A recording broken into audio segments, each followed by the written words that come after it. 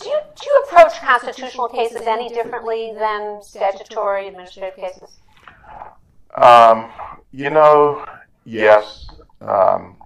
Statutory cases can tend to be pretty straightforward for the most part.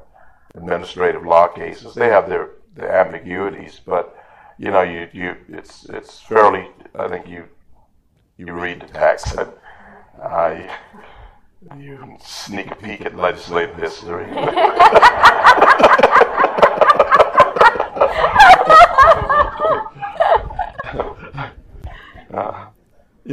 Why I'm thinking of that, looking at legislative history, just that movie Grant Still. Why is that in my head? Where he says that he's invited to this party, about what would I wear? I don't know why that's in my head. But at any rate, I think that the constitutional cases are a little bit harder. It wouldn't come to you if they were easy. They're hard. I just look at my hair. What's left of it. It's hard.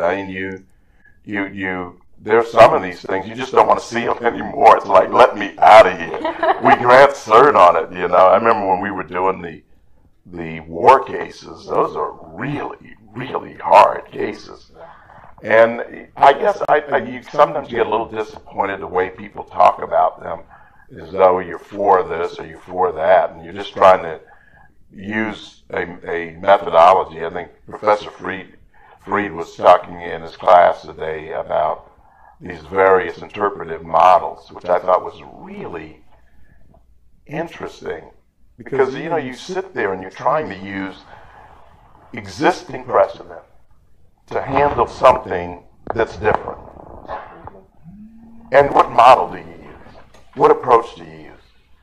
And so, yes, they tend to be fairly difficult. And it does matter which one you choose. As I was saying this, he's saying to students today, that you can disagree with the models, but you got to use something. You got to have some mode of analysis.